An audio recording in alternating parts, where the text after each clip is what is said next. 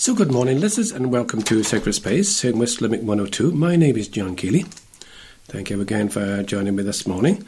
And this the 13th of May. It's the Feast of the Ascension of the Lord. And help me to present the programme this morning as usual, Shane Ambrose. Good morning to you, Shane. How are you? Good morning, John. How are we doing this morning? Good. Thanks a lot for joining us this morning, Shane. Of course, this programme is coming from our Come and See studio here in Ada, and contacting Shane via Skype somewhere in the world. But also, Shane, you have invited another guest to join us this morning. Would you like to introduce your guest, please? Yes, John. We're delighted to welcome back on the programme Father Martin Brown. Good morning, Martin. How are we keeping?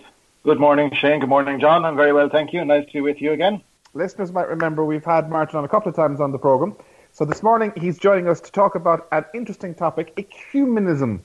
I suppose for some people what we're kind of be answering the question this morning is, what's it all about? And we've kind of taken the view on this morning's programme even, there's no such thing as a stupid question. So Martin's going to be getting a lot of basics as to what it's all about. I'll do my best. Beautiful. Thanks a lot. Thanks a lot for that. In the meantime, we'd like to welcome especially those listeners who are housebound, those people who are joining us from their homes, maybe on their own, maybe they're lonely, maybe they're struggling with some health problems this morning. Thank you again for joining us for another hour here of Sacred Space. First up, I know we had a little bit of a hiccup there at the radio station last week. We had sent in our programme as usual to be broadcast, a beautiful programme on Marian Reflections, which included again a beautiful reflection by Mary Keaton. Unfortunately, that programme didn't go out. It went out, I think, sometime in the afternoon eventually. But as usual, it went out at 11 p.m. on last Sunday night. So what we're going to do is sometime in June, sometime later on, we're going to play that episode again, play that recording again, because there's certainly some food for thought that came from Mary. But in the meantime, thanks again for joining us. Of course, as people are aware at this stage, Sacred Space is broadcast here on West Limerick 102 local radio, 10 a.m. each Sunday morning and 11 p.m. each Sunday night. And a podcast of this and any other programme is available on our blog, which is www.sacredspace102.blogspot.com, and also available on our iTunes by searching Come and See. You can contact us by email, and that's on sacredspace102@gmail.com. Or again, you can text us on 087 6088 667. That's 087 6088 667. Delighted to hear from you, whether that is a comment about the programme, or indeed a request maybe for some music, or even, as we mentioned before, maybe you have a question, about a faith question, which we'll do our best to get an answer for you and bring it to your attention as soon as we can. But in the meantime, stay with us for a very interesting programme. To start off the programme, as usual, Shane is going to share with us some saints coming up this coming week. Thanks, Shane. Thanks, John. So our liturgical odds and ends on this week's programme. So just for those that are praying the Psalter, we're on week 3, and it is the 7th week of Easter. So in terms of saints, on Monday the 14th, we have the feast day of Saint Matthias. Now Matthias was the apostle elected to replace Judas by the apostles. And he's the account of his selection is in the Acts of the Apostles. He is associated for preaching in Judea and also with travelling to Cappadocia, which is in modern day Turkey. And he was eventually supposed to have been martyred at Colsus, which is on the Black Sea. And some of his relics were taken to Rome by Saint Helena. That was a woman, I tell you, that gathered relics like a hoover by the sounds of it. She was the mother of Constantine, the Emperor Constantine. Then on the 15th of May, we have the feast day of St. Carthage. And he's off of the Irish calendar. And he was from Kerry. And he loved the chanting of psalms. So his father dispatched, or his local leader or king dispatched him off to become a priest. He's trained possibly at Bangor for a year before founding his own monastery at Rahan in 595. And he did move southwards around 637, and including what is accounted as hundreds of monks and their patients from the leper colony. And he finally arrived, and he's associated with Lismore, and he died in 638. Then, moving on the 16th of May, we have the feast day of St. Brendan, and that, of course, is St. Brendan the Navigator, very much associated, of course, with Ardfert and Kerry. Obviously, of course, with St. Brendan, he was born in 486, studied at Clonard under Finian.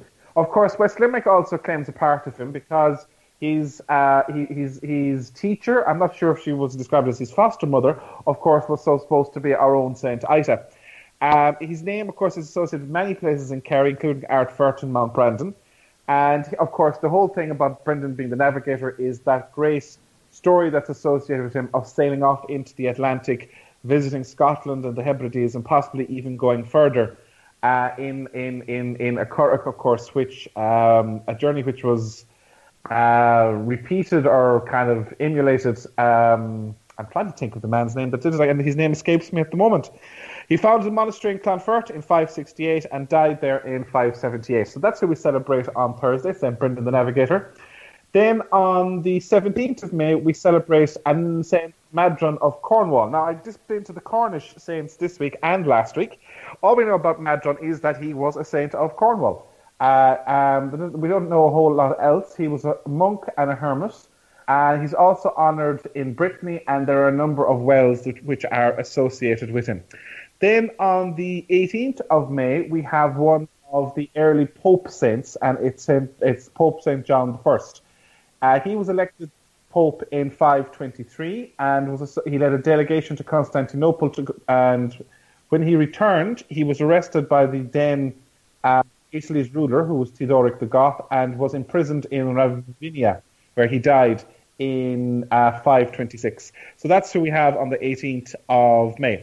Now, the interesting one, John, on this week's calendar is Saturday, 19th of May, and it is the feast day of St. Celestine V.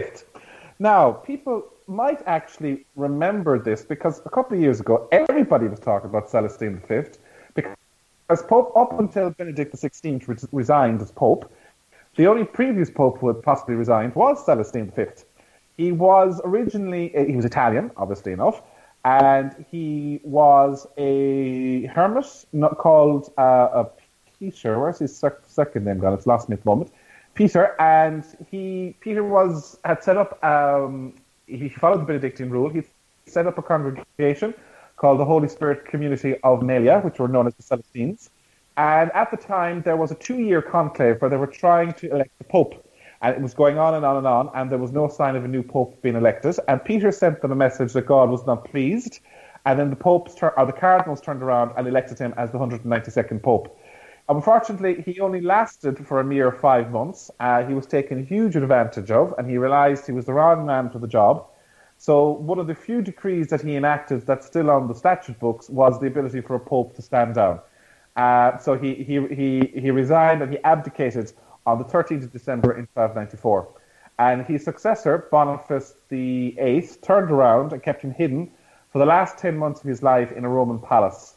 And he died in 1296 in Rome, in Italy. So that's who we have, John, on the 19th of May. Now, just a reminder to people, one of the things we mentioned on last week's programme was Church TV, which is online broadcasting of religious services from different churches around Ireland and even parts of the UK. Now, one of the reasons I'm mentioning it again this week is because Glenstal Abbey is one of the churches that's involved. Father Martin, I believe you're involved with that process for Glenstal. Well, yes, I was involved in organising our engagement with Church Services TV, which is, as you say, is a company who provide this service. It was originally set up actually by the Jesuit Communication Centre, and at one point when they were thinking of closing it down, some lay employees and volunteers took it over and very much see it as a ministry and a service in the church, in the same way as a programme like this is aimed to be a ministry among the people of God. And so over the last 10 or more years, they have put cameras into a lot of churches, and it depends on the church. I know St. John's Cathedral in Limerick is one of the churches that has this service, and I'm sure there are others around the area too. But it's very useful for us, the various offices of the Liturgy of the Hours throughout the day. So people who maybe like to pray the office and find it difficult to pray the office alone, or like to pray with other people. We have quite a collection of people who tune in every day. We have generally over 1,000 people a day tune in at some point over the course of the day, between the first office at 6:30 and the last one at 8:30 in the evening. And at special times, like over the Easter Triduum, we had, I think, 2,500 a day for those couple of days. So it's quite a popular thing. We get an email every day telling us what countries the viewers came from that day, and there's often one from Lebanon, among other countries. Right, and Martin, just if people wanted to tune in, particularly for the Glenstal one, what services would you have on during the day, and what time would they be approximately? So on weekdays, we pray at 6:35 in the morning. We have Mass at 12:10. We pray again at 6 in the evening and at 8:35 in the evening. It's a little bit different on Sunday. We start at 7 a.m. Mass is at 10 a.m. We have an office again at 12:35. Vespers again at 6 and night prayer Compline again at 8:35. But actually, as well as watching it live, all of the services are recorded, and there's a tab beside the live feed where you can click to get recorded liturgies, and so they're normally left there for a few days. Some of the very important ones, like the Easter ones, I think are still there, but most of them we clear off after a day or two. But it means that if somebody isn't in at 6 o'clock in the evening but would like to follow Vespers, they can do it at 7 o'clock in the evening or 8 o'clock. Two members of our community who are in a nursing home nearby in Newport, and they regularly join us for the office in this way. So it sort of brings the community together in that interesting way too. Very good, very good. John, do you have any other notices for this week? Okay, sorry, just a few I just want to bring to people's attention. First one, local here in Newcastle West. The Churchtown Grotto. The rosary will be prayed each evening, 7 p.m. during the month of May. I know that's a very popular one. Churchtown here, Grotto in Newcastle West. The rosary will be played each evening at 7 p.m. There's a desert day taking place in the Westbourne Convent again, Ashbourne Avenue, Limerick, on Saturday the 19th of May, 10:35 a.m., 5:15 p.m. The day will give an opportunity to take a break from your busy schedule to prepare for the great feast of Pentecost in a calm and peaceful environment. There'll be quiet time. There'll be a place for quiet prayer, reflection, and the day will conclude with Eucharist. Booking is essential as places are limited, and again, you can contact our good friend Sister Phyllis Moynihan. And Sister Phyllis is on 087 963 6893. Sister Phyllis Moynihan in Westbourne Convent, Ashbourne Avenue in Limerick. EWTN, as people would be aware, today the feast, the 13th of May is the feast day of Our Lady of Fatima. I know it's not celebrated because of a Sunday, but next Saturday evening, if people want to learn a little bit more about Fatima, EWTN original docudrama on the apparitions of Our Lady of Fatima and the significance of each message she gave to the three shepherd children. So that's it's on this afternoon at 4 o'clock, but next Saturday for an hour it's on at 9 o'clock on EWTN. Maybe just before we go for our first bit of music, there's a spiritual communion prayer that we'd like to share with people who can't get to Mass this morning, can't receive Jesus in Holy Communion, and this is the prayer. My Jesus, I desire to receive you into my soul. Since I cannot now receive you sacramentally, come spiritually into my soul. I embrace you as already there. I unite myself wholly to you. Never permit me to be separated from you. Amen. So our first bit of music this morning, Father Martin, you have a choice there for us this morning to play, please? Well, as we were saying, it's the feast of the Ascension of the Lord, and the psalm that is very powerfully associated with the Feast of the Ascension is Psalm 47, or Psalm 46, depending on which numbering system you use. So this is a simple chant setting of Psalm 46, 47. Clap your hands, all you peoples, shout to God with loud sounds of joy. And one of the reasons it's associated in a particular way with the Feast of the Ascension is the middle verse says, God has gone up with a shout, the Lord with the sound of a trumpet. So it sings of the Lord rising up. It's a sort of a psalm of celebration of the King, of coronation, and so it's a very fitting psalm for us to listen to today on this Feast of the Ascension. And with this Alleluia refrain through it reminds us very much that the Ascension is an integral part of the Easter mystery. Of course, we're still in the Easter season. We're still part of that 50-day celebration. So, Psalm 46:47. Clap your hands, all you peoples. Clap your hands, all you peoples. Shout to God with loud songs of joy. Alleluia, alleluia. For the Lord, the Most High, is awesome, a great King over all the earth. Alleluia, alleluia, alleluia. He subdued peoples under us and nations under our feet. Alleluia, alleluia. He chose a heritage for us, the pride of Jacob whom he loves. Alleluia, alleluia, alleluia. God has gone up with a shout, the Lord with the sound of a trumpet. Alleluia, alleluia. Sing praises to God, sing praises. Sing praises to our King, sing praises. Alleluia, alleluia, alleluia.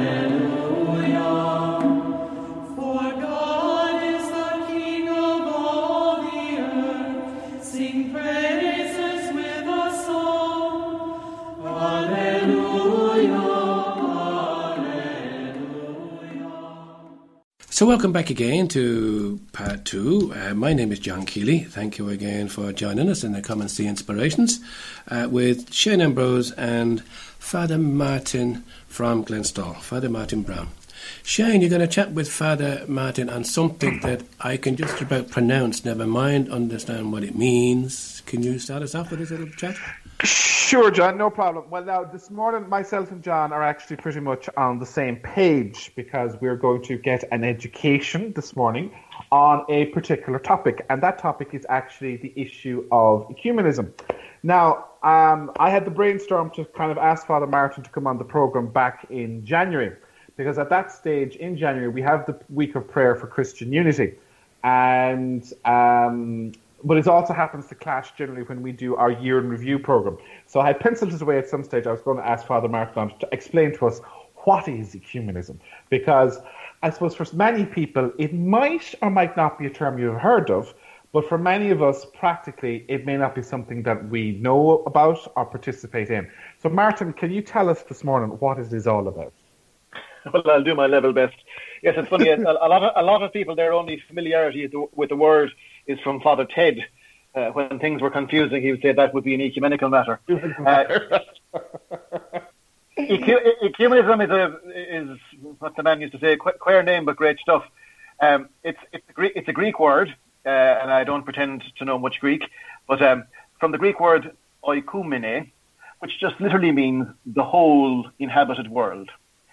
So it used to be, it's a classical term. The Roman emperors used to use it to describe their territory. So ecumenism is about the whole inhabited world. So it's basically the business, the effort, the study, the desire for Christian unity, for the whole Christian world to be one. So obviously we are aware that the Christian church isn't one. There are literally tens of thousands of Christian churches, and a lot of them don't have very close relationships with one another. A lot of them, some of them don't even see other Christians as real Christians.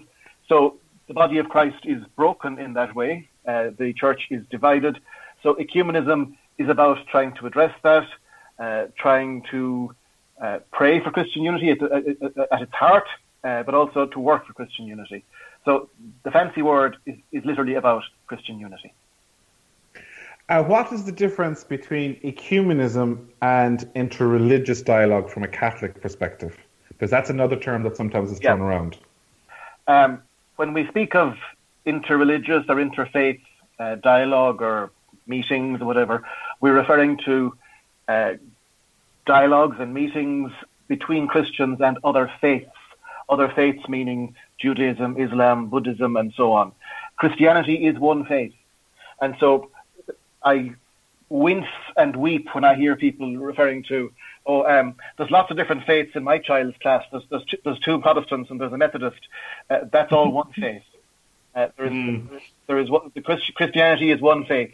It might be many church bodies and ecclesial groupings, but it is one faith. So when we speak of interfaith and other faiths, we're referring to non-Christian religions. Okay. Now, in terms of, I suppose, the Catholic Church's interaction with ecumenism, we're kind of late arrivals at the discussion table, I would say. Yes. Obviously, the history of it's very hard to summarize the history of the Church in a couple of sentences. But obviously, there have been a number of periods in history where there were serious divisions in the Church. So in the 5th century, there were two major divisions over the Council of Ephesus and the Council of Chalcedon, and that led to a group they're known as the Oriental Orthodox, leaving communion with the Western Church. And then it seems to happen in 500-year spaces. Around 1050s was the great schism between Constantinople and Rome, where the Orthodox, as opposed to the Oriental Orthodox, those who are now the Greek Orthodox and the Russian Orthodox and the various churches that stem from there, they and Rome separated. And then, of course, in the 16th century, we had the Protestant Reformation. And, of course, each one of those splits led to further splits, and so that's why we end up now with a situation where we have tens of thousands of churches, some of them very tiny, obviously, but some very big. So Rome's attitude for a very long time, up until basically about 50 years ago, was kind of, not to be too flippant about it, but it was, you left, so if you want unity, you come back. Some people used to joke that it wasn't about ecumenism, but eucomunism. It was up to you to come back in. But actually, that was largely the attitude of most other churches too. There wasn't much cooperation between churches. There wasn't much fraternal or friendly relationships between churches. It was really only what's considered the modern ecumenical movement really only began about 1910, when there was a big missionary conference in Edinburgh. Now, it was all Protestant churches. There were no Roman Catholics, and there were no Orthodox. But it was a group largely of sort of evangelical missionaries who were active as missionaries in Africa and South America, saying we should be doing things together. If we are to spread the gospel, then our being separated is a hindrance to that. So in fact, a lot of the impetus for Christian unity came from the desire to give more consistent witness as missionaries. And that is very apt, because one of the key scriptural texts that sort of underpins the ecumenical movement and all action and prayer for Christian unity is from chapter 17 of St. John's Gospel. It's part of the long farewell discourse of Jesus at the Last Supper before his passion. And in chapter 17, verse 21, he says, "May they all be one, Father, just as you are in me and I am in you. May they also be in us." And in the second half, which is often overlooked, "so that the world may believe that you have sent me." So that was very much what motivated the beginning of the ecumenical movement. It was about unity, not just for unity's sake. It wasn't just about sort of being nice and being friends and holding hands. It was to be one so that we would be more credible and realistic witnesses to the gospel, so that the world may believe that you have sent me. But the Catholic Church did not join in that meeting. And when the ecumenical movement got going in earnest over the following 20 years. There were a number of big international conferences, and the popes of the time refused to allow to send Catholic delegations. And not only did they refuse to send Catholic delegations, but actually Pope Pius XI wrote a letter. It wasn't an encyclic; I think it was an apostolic instruction or something, actually condemning the ecumenical movement. So it wasn't just that we stood aloof from it. It was that we said it was a bad thing. He said the union of Christians can only be promoted by promoting the return to the one true Church of Christ of those who are separated from it. So very much the Catholic Church's view was the other churches left the unity of Catholic faith. If we are to be one, then they know what they have to do. So that was very much the attitude of the Catholic Church right up until the 1960s and the Second Vatican Council. There were some, obviously, that changes at the Vatican Council didn't come out of nowhere. There were overtures being made in certain areas, and there were certain theologians who were working at it and certain bishops who were working at it. But the Church officially, as an institution, only began to even consider the possibility of engaging with other Christians at the Vatican Council in the 1960s. And in terms of, Martin, so it kind of, from the Vatican Council, we kind of said, well, maybe we kind of need to start talking to people. Would that be fair? It was that, but it was actually more than that in many ways. It's mentioned in two of the very significant documents of Vatican II. One, one of the main documents, the document on the Church called Lumen Gentium. It not only said, yeah, we should talk to these guys, but it said very clearly that it recognized that what it called many elements of sanctification and of truth are found outside the visible confines of the Catholic Church. So all along the Roman position was a very blunt, what was often said as outside the Church no salvation. So there was many people believed that if you weren't a Roman Catholic, you were actually going to hell. There was no possibility of even being saved. Many Protestants believe the same about Catholics. That was the way dialogue, or that was the atmosphere for many years. So in Vatican II, not only sort of allowed and said it was okay to talk and pray with these people, but it actually recognized that many of the elements that bring people to God, many of the elements that bring sanctification, many of the elements of truth are found outside the visible boundaries of the Catholic Church. Now that, to modern ears and eyes, sounds like the most obvious thing in the world. And you might be saying, well, big deal. How could that be considered a major step forward? But as I say, it really was a major step forward, because before then, we did not want to talk. If any unity was to be on our terms only, we had nothing to learn from anybody, and if they wanted to be part of us, they had to come back to us and be absorbed, not just united. But Martin, if we were to look at ecumenism, I suppose, like you said, there's a biblical kind of mandate for it in terms of John's Gospel in particular. But if you were to break it down, I suppose, for brass tacks in terms of what would it actually mean, or how does it actually work? Because I suppose I'd come at it with you from two perspectives, like if for people that might be listening this morning and would be thinking about that. And I suppose the first one would be that maybe many of our listeners might have grown up, and the understanding of, say, particularly Protestantism would have been, well, they have a problem with the Pope, they have a problem with Mary, and therefore they have a problem with us. In terms of how has our understanding of each other's position on that come around? Because if you think about it, in particular, say, for example, the Protestant churches, they were protesting the issues of the day when they were formed. And so how has that dialogue worked? Depending on the particular church groupings that we've been talking to, huge progress. I know people who are very engaged in this kind of get cross and get sad and get angry that the churches still don't celebrate the Eucharist together and don't share in Holy Communion together. And that obviously is painful, especially for people who are deeply committed to Christian unity. But the level of progress that has been made is actually quite extraordinary. People mightn't necessarily realize that since that period in the 1960s, Rome and the Vatican's, the department, the various departments in the Vatican, various congregations and councils are all part of the Curia. Well, one of them is the Pontifical Council for the Promotion of Christian Unity. And since Vatican II, it has had formal, very high-level dialogues with a whole range of different groups of churches. So they have a whole set of dialogues with the Orthodox churches of the Byzantine tradition. That's the Greek Orthodox, the Russian Orthodox. They have dialogue with the Oriental Orthodox churches. Let's say they're some of the ones from Syriac tradition.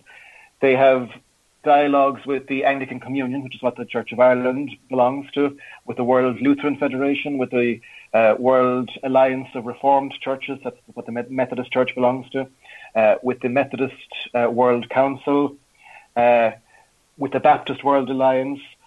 Most recently, they've actually begun dialogues at an earlier stage, but with some of the sort of Pentecostal evangelical churches, some of which would be quite fundamentalist. So there's quite a lot of dialogue with those two. So obviously, depending on the group, the relationship is at different stages with all of them, because there was more, for instance, there was more common ground, for instance, with the Orthodox maybe than there would have been with some of the Protestants to start off with. But in other ways, some of the issues are more deeply rooted, and of course, there's lots of social and political reasons for some of the disagreements between the churches too, and cultural reasons that aren't just to do, linguistic reasons sometimes, that aren't just to do with matters of faith. So, for instance, you asked about things like Mary and the Pope. Well, the dialogue that I would know most about would be the dialogue with the Anglican Communion, with the Church of England, the Church of Ireland, the Episcopal Church in America, all that family of churches that owe their roots in the Church of England and that have their centre of unity in Canterbury. There have been several very formal periods of a couple of years each, where groups of theologians from the two sides, if you want to call them sides, have worked very clearly, very, very seriously and in depth on a particular issue. And they have produced some documents that are sort of highlighting the issues, some where they can actually say, these are things we agree on. So they have produced documents on all of the really thorny issues, on authority in the church, which obviously refers, or at least includes reference to the place of the papacy and how the office of Peter and the office of universal primate might exist in a unified church, and what it might look like, what the issues that still need to be overcome are. But they are talking about those issues, and people will be surprised at the level of progress. Most of the churches and church groupings that Rome is in dialogue with accept that the Bishop of Rome should have some form of primacy, some form of preeminence among the Christian pastors. They obviously don't all agree on what shape that should take, but they accept it. Most of them accept that it should take place, have some shape. The dialogue with the Anglicans certainly has also produced documents on Mary. It has produced documents on ministry and on priesthood and the episcopate, and obviously there are serious. It's difficult because when you make progress in one area, then something might happen in another part of the church that makes that difficult. So, for much of the 1970s and 80s, the Anglican Communion and Rome were coming very close on the question of ministry and what priesthood means, what the episcopate, what bishops mean. But then, of course, various parts of the Anglican Communion, including, of course, the Church of Ireland, began ordaining women as deacons and as priests and indeed as bishops. And obviously Rome doesn't accept that and doesn't see that as possible. So that has made that difficult. But they are still talking and they're still addressing those questions. They're finding ways of... One of the themes that's big in ecumenical world nowadays is a thing called... It's a slightly strange term, but it's a very simple idea, receptive ecumenism. And what it means by that is, often when it comes to these sort of dialogues and meetings, the tendency can be for me to tell you what's wrong with you and what you need to do to get on the right side and to agree with me. Whereas receptive ecumenism is about asking, what can I receive from you? What can my church learn from the way you do things in your church? And so you see things like decision-making in synods as opposed to by one person is very common in the Orthodox world. It's very common in most of the Protestant churches. So how can that feed the way Rome does its business, for instance? So there's a lot of that sort of work on how we can learn from one another. So there's a huge range, depending on on the various denominations, depending on the issues that caused the splits in the first place. All those hard questions are being addressed, obviously with more success and more fruit in some cases. Some of those Eastern churches that split in the 5th century, some of those splits have now been overcome completely. The churches are still separate on paper, but there is full interchangeability. They recognise one another fully. They don't see one another as enemies. They will receive and give communion to one another because some of the main reasons for the rows were linguistic. They were about mistranslation from Greek and Latin into Aramaic, which is their language, and so questions about the divinity of Christ and how Christ understood himself and so forth has been overcome. So progress. It's not just talking shops. Progress is made. It's not very exciting progress most of the time, but progress is made. Mm-hmm. Now, I want to just two last things. I suppose I wanted to check in with you, and I suppose those as you outlined there, kind of, if you like, high theology or theological questions and discussions that are happening, which sometimes I suppose might go a small bit over people's head. But completely over most people's heads, yes. But if you were talking to Mary and John in the street and they were to say to you, well, Father Martin, what can we do for ecumenism? Because at the end of the day, when we pray and reflect on the Scripture on the program, one of the things we say about our Lectio Divina is Scripture still speaks to us today. So Christ's prayer that all may be one still applies to each and every one of us. So for Mary and Joe and John in the street, excuse me, if they were to say to you, well, what can we do to be able to answer that prayer of Christ? What would you say? Well, yeah, clearly Mary, John and Joe aren't going to be part of a theological dialogue internationally with the Assyrian Church of the East, for instance. They've probably never heard of it, so they're not going to be involved in that kind of, as you say, that sort of high-level dialogue. Most importantly, awareness and, well, what you just mentioned there, Scripture and prayer. Two things.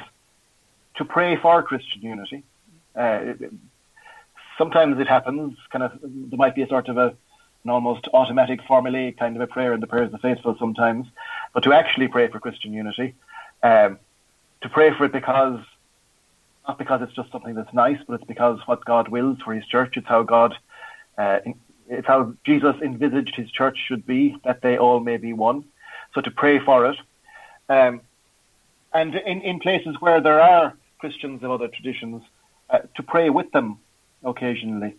For a long time, and people of my parents' generation, they would never go inside the door of a Protestant church. In fact, in some dioceses, to do that was considered a reserved sin.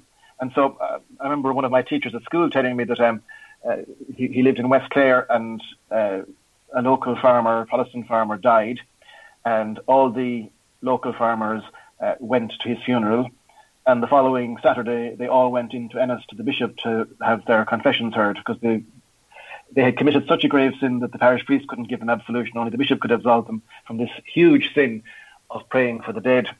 So it's actually quite a new thing that we pray together. So to take that opportunity to pray with other Christians. There are a lot of Christians in our areas now that weren't here 30, 40 years ago. There are a lot of churches of sort of African extraction where there might be quite a Pentecostal flavour. They can be quite challenging, particularly for Roman Catholics, to get their head around, and we can be quite challenging for them to get their heads around too. There are a lot of Eastern Europeans in Ireland now, and so there are a lot more members of Orthodox churches.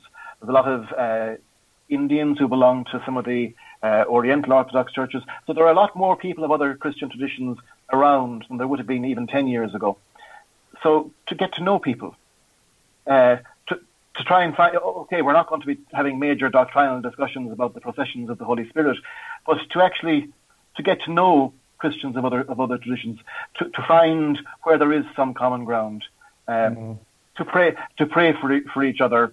Maybe then to pray with one another if there's something organised locally. It might be hard to kind of knock on your neighbour's door and say, "Hey, I'd like to come and pray with you." But even when you know that somebody belonging to your new Russian neighbour is ill, to tell them you'll pray for them. All of those things build up Christian unity too. They break down some of the walls, the barriers, the suspicions, they make it. You're talking about kind of ecumenism and sort of high theology. Well, one of the things I remember reading that struck me very powerfully a few years ago, one of the sort of pioneers of ecumenical engagement in the Catholic Church, a very famous French theologian called Yves Congar, who was doing some of this stuff before Vatican II and got into some trouble over it. But he was part of an international, now it was all high-flown theologians, but for a while they used to only meet, but they never actually prayed together. But then they began to just say the Lord's Prayer together before their meetings. And he in his reflections afterwards, said, it's very hard to not have real dialogue with somebody after you've said the Lord's Prayer with them. Mm. So and that has always been part of the ecumenical movement. It isn't all about those great big international dialogues. It's spiritual ecumenism. It's about getting to, and ecumenism of charity it's often referred to, which is just about getting to know one another. So getting to know you, getting to learn all about you, and then praying with and for. So to pray for other Christians, and if possible to pray with other Christians, is just as important. In fact, it's a lot more important than some of the international dialogues and big stuff. One last question, Martin, for you, just in relation to this. And one of the terms that Pope Francis has used quite a lot in relation to ecumenism is the expression ecumenism of blood. Yeah. And of course, in this regard, what he's talking about is the fact that the martyrs of Christianity across the world.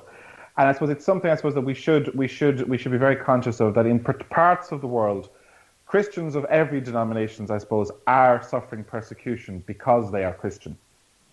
Yes, very true.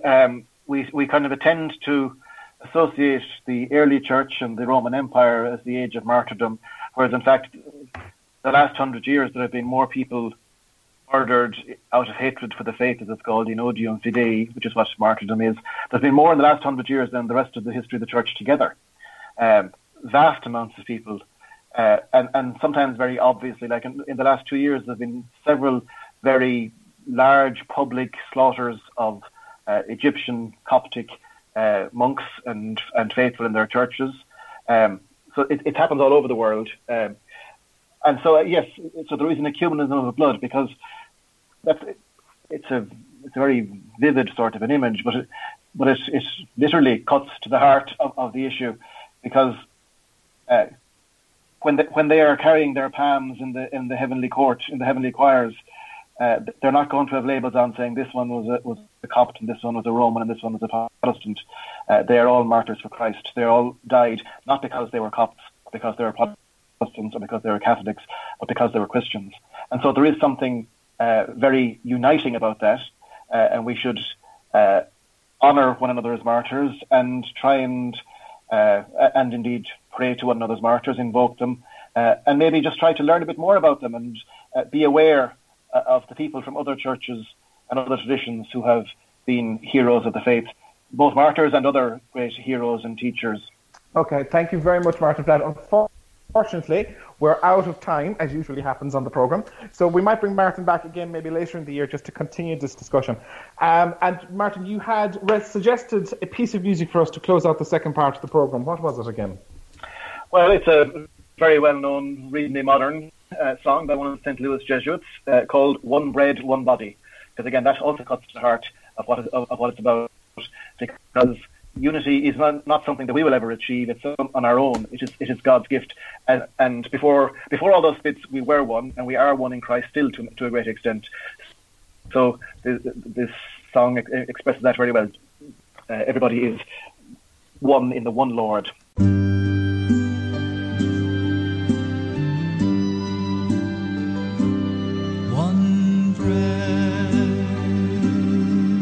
One body, one Lord of all, one cup of blessing which we bless.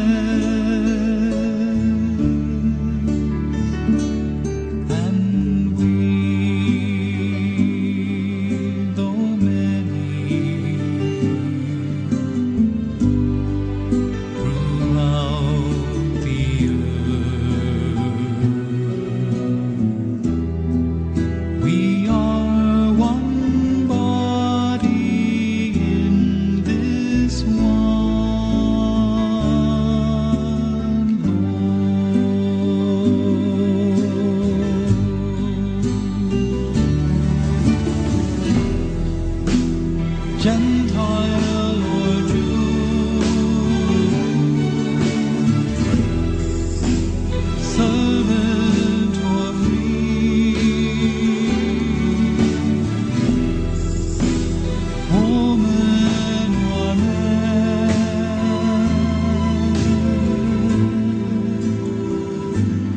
no more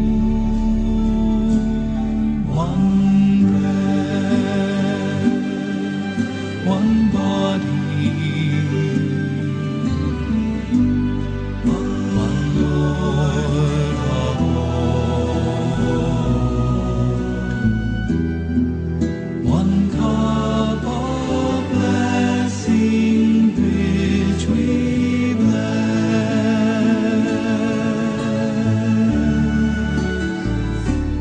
and we, though many, throughout the earth,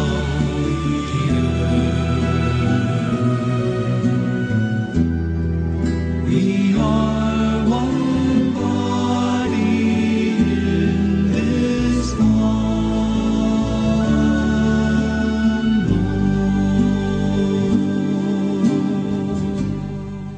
So welcome back again to the third part of Come and See Inspirations. Thank you again, Father Martin Brown and Shane, for sharing that information with us, bringing us a little bit of light into a subject we weren't too sure about. But of course, this is the most important part of the programme, where we read and reflect on the Word of God. And before that, there's a prayer we always pray each Sunday. Shane, you might share that prayer with us, please. Lord, we thank you for putting us in the presence of your word, which you inspired in your prophets. May we approach this word reverently, attentively, and humbly. May we not despise this word, but receive all it has to say to us. We know that our hearts are closed, often incapable of comprehending the simplicity of your word. Send your Spirit to us, so that receiving the word in truth and simplicity, our lives may be transformed by it. Let us not be resistant, Lord. May your word penetrate us like a two-edged sword. May our hearts be open to it. Let not our eyes be closed, nor our minds wander, but may we give ourselves entirely to this listening. We ask this, Father, in union with Mary, who used to recite the Psalms, through Jesus Christ our Lord. Amen. Amen. Thanks for that, Shane. So the Gospel for the Ascension of the Lord is taken from the Gospel of Mark, chapter 16, verse 15 to 20. Jesus showed himself to the 11 and said to them, "Go out to the whole world and proclaim the good news to all creation. He who believes and is baptized will be saved. He who does not believe will be condemned. These are the signs that will be associated with believers. In my name they'll cast out devils. They will have the gift of tongues. They will pick up snakes in their hands and be unharmed should they drink deadly poison. They will lay their hands on the sick who will recover." And so the Lord Jesus, after he had spoken to them, was taken up into heaven. There at the right hand of God he took his place, while they, going out, preached everywhere, the Lord working with them and confirming the word by the signs that accompanied it. So that's the Gospel for today, the Ascension of the Lord. Father Martin would like to share a thought or two with us, please. Just a few thoughts I'd like to mention. So you can see the scene where Jesus is taking his leave. But before he takes his leave, he gives them a job. And, of course, that is an important message, not just for them, but for all Christians, because he was leaving the earth bodily, so his followers are now his bodily presence on earth. And so the mission that he had now transfers to being their mission. And so he tells them that they are to go out to the whole world and proclaim the good news to all creation. And so Jesus leaving the earth in his body transfers his mission to us, his followers, because we have been anointed in baptism and in confirmation, anointed with his Holy Spirit. So that's one, I think, important thought, that as he leaves, his job becomes our job in a certain way. The second thing that we often overlook, proclaim the good news to all creation.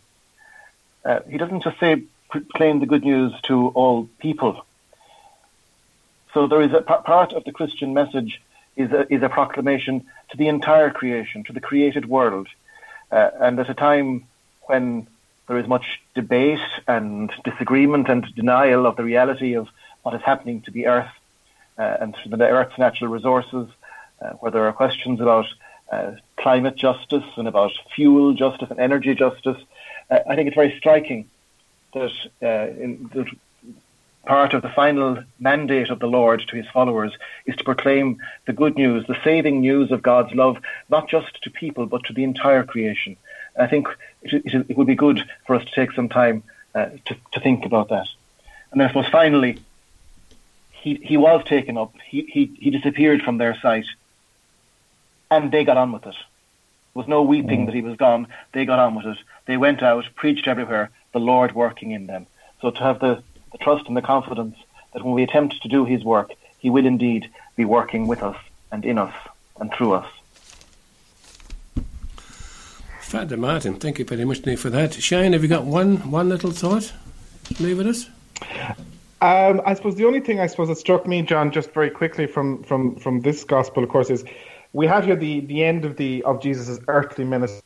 It's the Ascension is seen as kind of that cut-off point, and of course we're now heading in to the preparations for Pentecost next Sunday. But of course, it's, as Martin said, it's a beginning and it's an end, and that's what struck me about the gospel this Sunday. It's the end of that journey from Gabriel to Calvary to the Ascension, and it's that whole way that of Jesus' life on earth, and then of course it passes on. It's a beginning for the rest of us. And I think that's Martin, I think, got the 2 points that I was reflecting on this week, and in particular that one, go out and bear fruit that will last, and the Father will give you anything you ask him in my name. And it's an important one for us, I suppose, to reflect and to think about on this Ascension Sunday. Thanks for that, Shane. Just a quick one for myself. The thought that came to my mind there was go out and proclaim the good news again to all creation. That's speaking to all of us. So we all have a place and a part to play. There's people we meet that other people don't meet. Some of our neighbours, some of our family, some of our acquaintances, and so on and so forth. Might be a little way that we actually live our lives, proclaiming the good news. Very important. So that brings us to the end of the programme. Shane, thank you very much indeed for inviting Father Martin to join us. And Father Martin, thank you so much for sharing that news with us this morning. We've learned something. It has been my pleasure. Thank you both. And so, to finish off the programme, there's a final piece of music there. Father Martin, you suggested you might like us to play out. It'd be a good one. Yes, it's earlier we had Psalm 46. This is an adaptation of it by a modern English composer. He was actually Jewish, but he was writing largely for Protestant congregations and choirs, so it seems quite suitable in the context of what we've been talking about. So it's God is Gone Up with a Triumphant Shout by Gerald Finzi. What a beautiful way to finish up the programme. Thank you very much indeed, and God bless you all until next week. Please join us again. Bye-bye now. Bye, John. Bye-bye. Bye-bye.